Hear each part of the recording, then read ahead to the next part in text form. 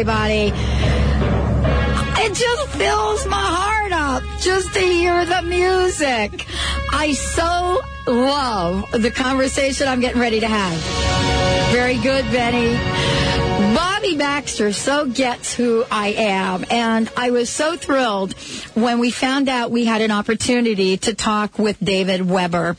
You know, look, David, with more than 6.5 million copies of his books in print and 14 of his titles on the New York Times bestseller list, David Weber is the science fiction publishing phenomenon of the decade. And honestly, you're going to hear from him. You're going to hear about his background. You're going to hear about what he's done. But also, today we're talking about what this means in the world of science fiction. Why is it we love science fiction so much? And if you don't believe we love science fiction, wait till you hear some of these box office numbers from people. So David is joining us here today to talk about why we love science fiction, to talk about why a movie such as Watchmen, you know, #1 at the box office, you know, 55+ million. And now we're talking about the new Star Trek feature coming out, or prequel, or whatever you want to call it. Terminator, some form of Terminator without Schwarzenegger. I can't even imagine it, but we're all like waiting for it. Well, not all of us, but those of us that grew up in the world of science fiction, we are. And what we believed happened on the day the Earth stood still, and why, if you buy that DVD, you get the original. David, thank you so much for joining us here today. You know, you released in 1986 best-selling graphic novel of all time, The Watchmen. The science fiction community has been waiting for someone to make the landmark award-winning book into a movie. And they did. And, you know, here we are. I can't, you know what I'm thinking about now, and I'm totally off all the notes everybody sent me for the show. I'm thinking to myself, here you are, the best-selling graphic novel of all time, right? Science fiction, 20 more years of waiting. Audiences finally get to see it. Here is Watchmen. And I'm trying to think to myself, wait a minute, what is this like to kind of have people get a hold of stuff, your stuff, my stuff, and then make it into something different? And so I want to thank you for joining us here today. I mean, you have broken all the records that anyone ever had out there. Best-selling author a gazillion times. You know, your books are everywhere. And yet here we are contemplating, wow, science fiction. Why are we so obsessed and addicted with it? Thank you for joining us, David. Oh, you're very welcome. I always, you know, cringe a little tiny bit when somebody calls me the science fiction publishing phenomena of the decade. But it still, you know, feels kind of nice. Well, it does. And you know what? I had to give it up, too, because people started to call me the Oprah of talk radio. And, you know, honestly, here we are. We've got all these titles. And we're just kind of doing what we love, don't you think? Oh, absolutely. I know sometimes when people are telling me how much they love my books and everything else, I keep trying to look over my shoulder to see which of the guys I grew up reading they're really talking to. Oh, jeez. So how did you get to be this phenomenon? I mean, I can't wait to hear this story, because what you do is so, like, out of the box. I mean, I've got your new book, you know, Storm from the Shadows, and I'm just like reading it. I had to actually take it and put it in my bedroom, because if I start to read it, I'm not getting any work done that I'm supposed to be doing. And so, you know, how has this turned into this phenomenon that it is? Well, I'm glad that you've enjoyed the book, which, by the way, is just finishing its third week on the extended New York Times list. I got into it because I have always loved writing. I've supported myself as a writer one way or the other since I was about 17. And I am a historian by training. And I have always thought that if you're going to write, you should write what you enjoy reading, because you'll probably do it better than you'll do something else. And I have always enjoyed reading science fiction and historical novels, which made kind of a natural fit out of science fiction for me when I started publishing novels. So for you, this is sort of what some people say your calling. Well, yeah, actually, to tell you the truth, I always expected that I would wind up teaching history on a college level and writing on the side. And now what it looks like I may do is one of these days when I finally get to slow down a little on the production schedule, I think I'd like to spend some time as an author in residence on one of the local college campuses and kind of pass on some of the pleasure I found in the writing that I've done. You know, part of this for me is having a conversation that is really truly about what we all seem to be doing in terms of creating our own fantasy world. And, you know, today the topic, as I said before, is why we love science fiction. And, you know, that question in itself begs an answer. You know, why do we love science fiction? And I've been thinking about this a lot, knowing that you and I were going to chat today. I mean, many of my friends, you know, kind of look at me and they think, no, wait a minute, you cannot be that talk radio host that does all that stuff and watch the movies you watch. And I actually stopped trying to explain it, but I wanted to ask you, you know, what is it that's so captivating about science fiction? Well, I think that part of it is that what we're really talking about is what a technological society does instead of fairy tales. And human cultures, all human cultures, have always been fascinated by stories that push their imaginations into areas they might not get into otherwise, or which satisfy their desire for something that is exciting, entertaining, something that can be a cautionary tale or an inspirational tale.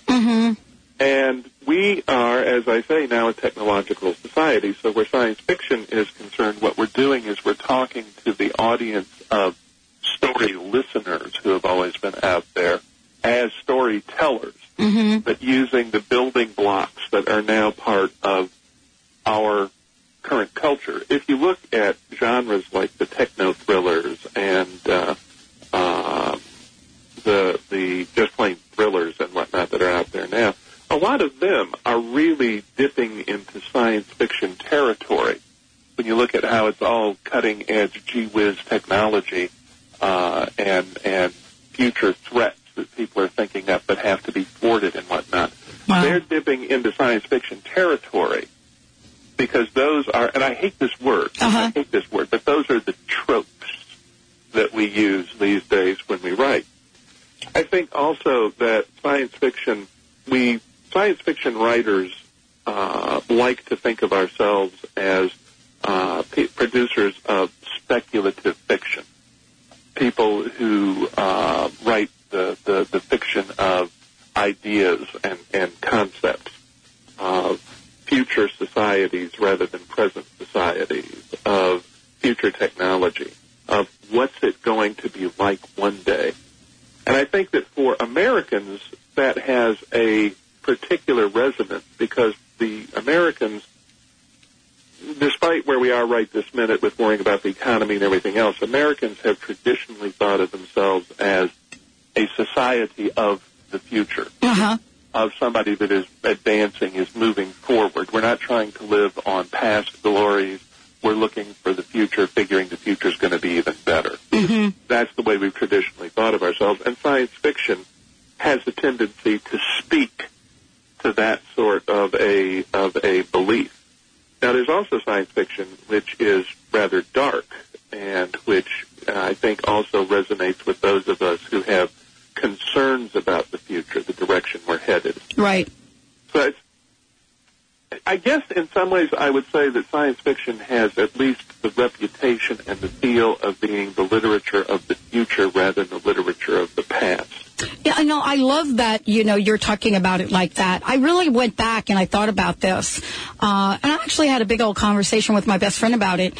And I thought about, you know, my very young days. I remember, and boy, am I going to date myself, but I remember getting on my bicycle, living in the Bronx, getting on my bicycle, riding miles to get to a movie theater every Saturday. And the movies that I would select to see, you know, were all of the, quote, Godzilla or giant behemoth movies, the science fiction things that were out there. And I never really understood it. But one of the things that I discovered, and I wanted to ask you about this, because certainly this is something that I think many people relate to. What I realized is I developed this incredible imagination from it. I mean, almost to the point of, you know, where my parents thought I was a little weird. Do you know what I mean? Yes, I know exactly. Just a little wacko that, you know, I would come up with these stories. Yeah, well, I think you actually have put your finger on part of it. Other types of literature, romances, even thrillers, detective novels, they're very much part of the day-to-day world around us. They're using furniture and people and technology that is right here today. It's who we are. Science fiction is generally talking about who we may be, who we may become.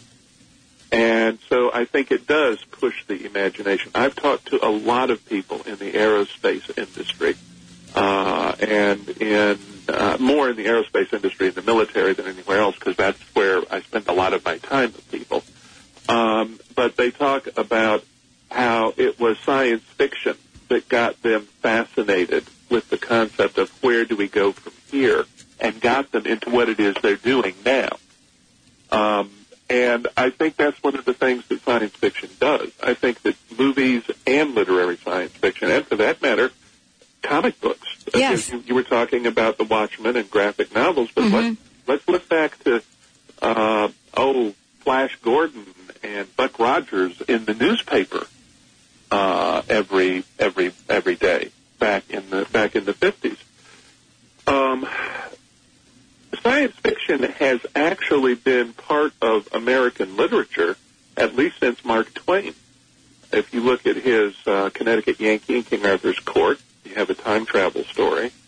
And he did his the novel that got him labeled as an atheist, although I don't think he was The Mysterious Stranger, which a lot of people have not read, but which we're talking about something that's dating from, the turn of the 20th century. Mm-hmm. And when you combine that with H.G. Wells in England and everything else, science fiction has actually been around and growing for quite some time. And I think the audience has been getting steadily stronger that whole time. Uh-huh. There's actually you can see a chronology in the development of literary fiction, which crosses over into movies and other media. Now, the big thing is that the other media have not had the sophistication until relatively recently to provide the special effects that you can always provide in a novel.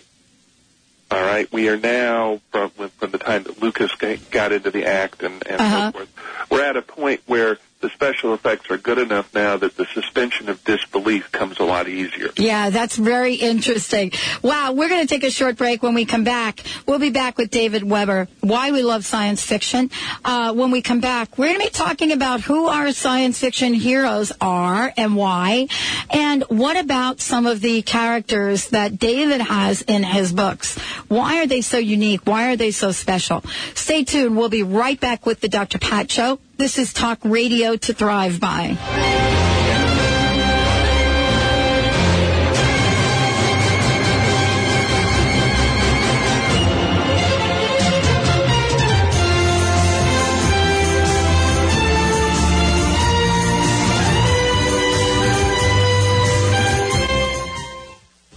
Susan, how's your diet going? It's going great. I had noodles for dinner last night. Noodles? Come on, that can't be on your diet. Well, I eat Miracle Noodles. They're the secret calorie-free noodles that Japanese women have eaten for years to stay thin.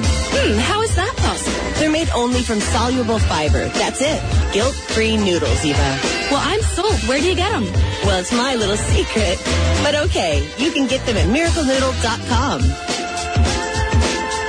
Join Mystic Radio with Robin Alexis on Sundays at noon as metaphysical mother and TV personality Robin Alexis helps countless people around the globe to live fuller and more conscious lives. She serves you using her gifts as a medium, medical intuitive, past life reader, and more.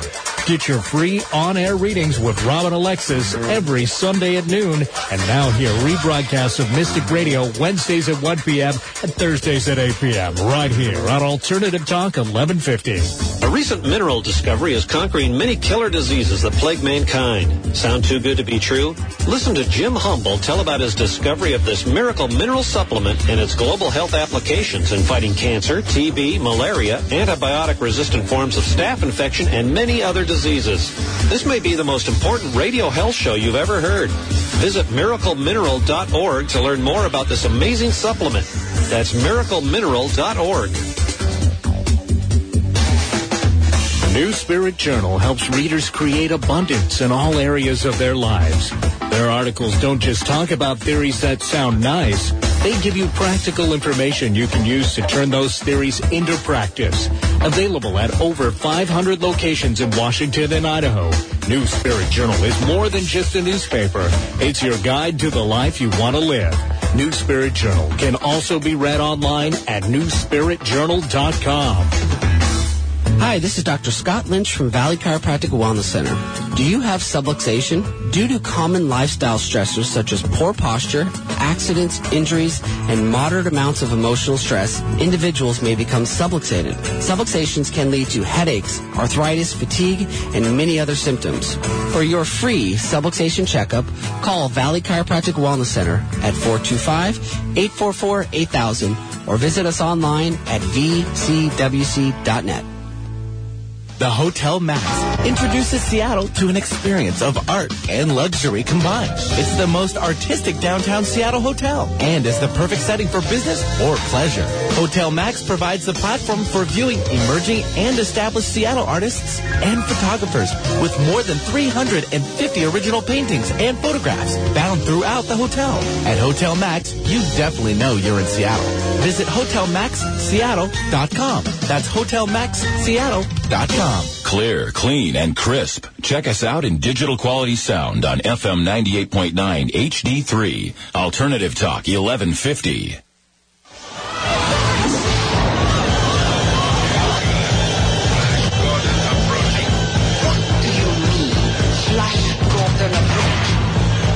Open fire! All weapons! Dispatch Warlock and Ajax to bring back his body. Hold that! Our transplant works! They'll follow me for sure!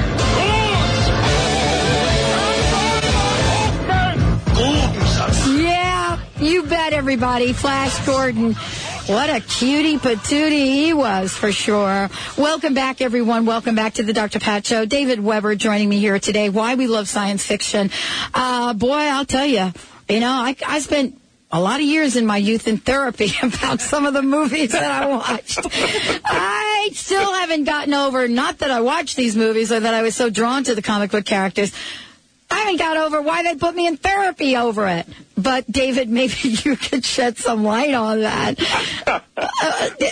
Honestly, I don't even try to understand it or explain it anymore. I know for me that, there's something about science fiction that is about the future that is just captivating. And I find myself contemplating different parts of the story as if it were real. Mm-hmm. I don't know if you've seen that as well or, you sense that. Well, I think part of it is whether or not the story is being told well. Because a good storyteller will kind of take you into his world with him for a while. And you kind of go, yeah, when he tells you something, because he's convinced you that it's here. He's created that illusion. I think that is one reason why people who follow a long series, like my Honor Harrington's, which the Storm from the Shadows is actually number, I think, 15 in the series. There are 12 what people think of as mainstem novels, and then there are 3 that are kind of helping to fill in the holes. But I think when you spend that much time in a universe like that, it does become real to you. You know the people there. You know the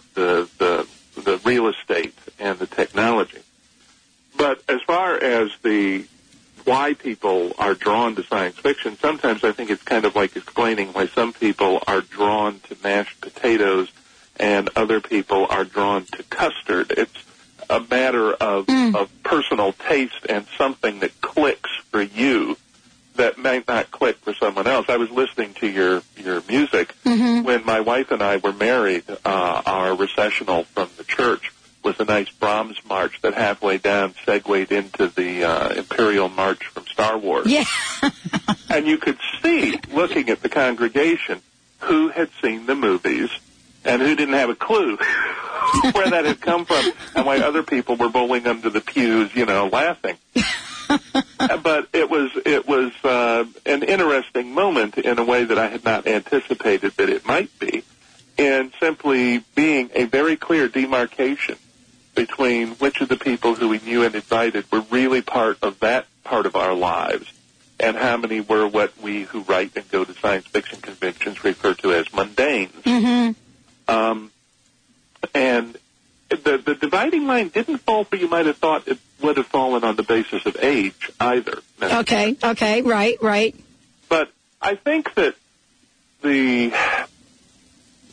what we're looking at in science fiction and what we're looking at in comic books and what we're looking at in graphic novels is a very human desire, part of what makes us like stories, to be transported somewhere else. Not necessarily because we're bitterly unhappy with where we are, but because we want to be entertained and we want our mental event horizon, if you will, to be expanded by sampling things that aren't but could be. And that's one of the things that science fiction does. Before the break, I was saying that science fiction has gone through phases of development. In the good old days with Jules Verne and his crew, it was more adventure stories rather than science fiction. Then you started getting into fiction which was deliberately tightly oriented with science, that was at least tried not to step too hard on what we did know. Then you got into science fiction in the 40s and the 50s, in which the science was just as an important a part of the story as the characters were. I'm talking literary science. Yeah. Then in the 60s, with Vietnam and all of that going on, we started getting into more social science fiction, in which people were playing with social commentary as well as the science of it. And more recently, what we're into is almost, you can think of it as mainstream fiction set in a science fiction environment. Oh, I get that.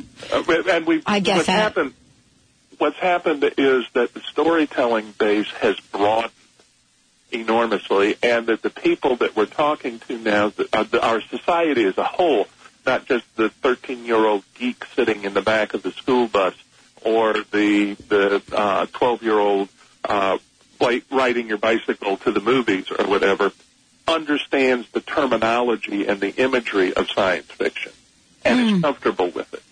And so now we're reaching out to a much broader audience. You were talking about movies. Yes. If I'm remembering correctly, in 2008, 8 of the top 10 moneymakers were all science fiction or science fantasy themed. Exactly. And part of that is because what Hollywood does very well, and what is frequently catastrophic for the original story, but what they do very well, is to create that sort of almost surrealistically real other world and invite you into it. That's what Hollywood special effects can do now that we couldn't do before. We always had the writers who could have done it. Right. But I think we had the actors who could have done it. But what we didn't have was, number one, the sheer technological tool to do it. Right. And number two, we didn't have a crop of writers who had grown up in the genre and therefore really understood it. Oh, wow. Inside. You know, I want to ask you, I know we've got to buzz out of here. I'd love to have you come back. Do you want to share maybe your favorite science fiction hero? My favorite science fiction hero? Oh, gosh, there are so many. I would say that in many respects my favorite science fiction hero is a fellow named Calvin Morris from an H.B. Piper novel, Lord Calvin of Otherwhen. Wow. Who was a Pennsylvania state cop who got dropped into an alternate timeline. Oh, let's come back and talk about that. Thank you so much for joining us here today. Thank and you for those of you that are wondering, when did it all start? Well, you can certainly look at 1950. There were some amazing, amazing stories that came out. You know, many people call that the plutonium age, and others say other things.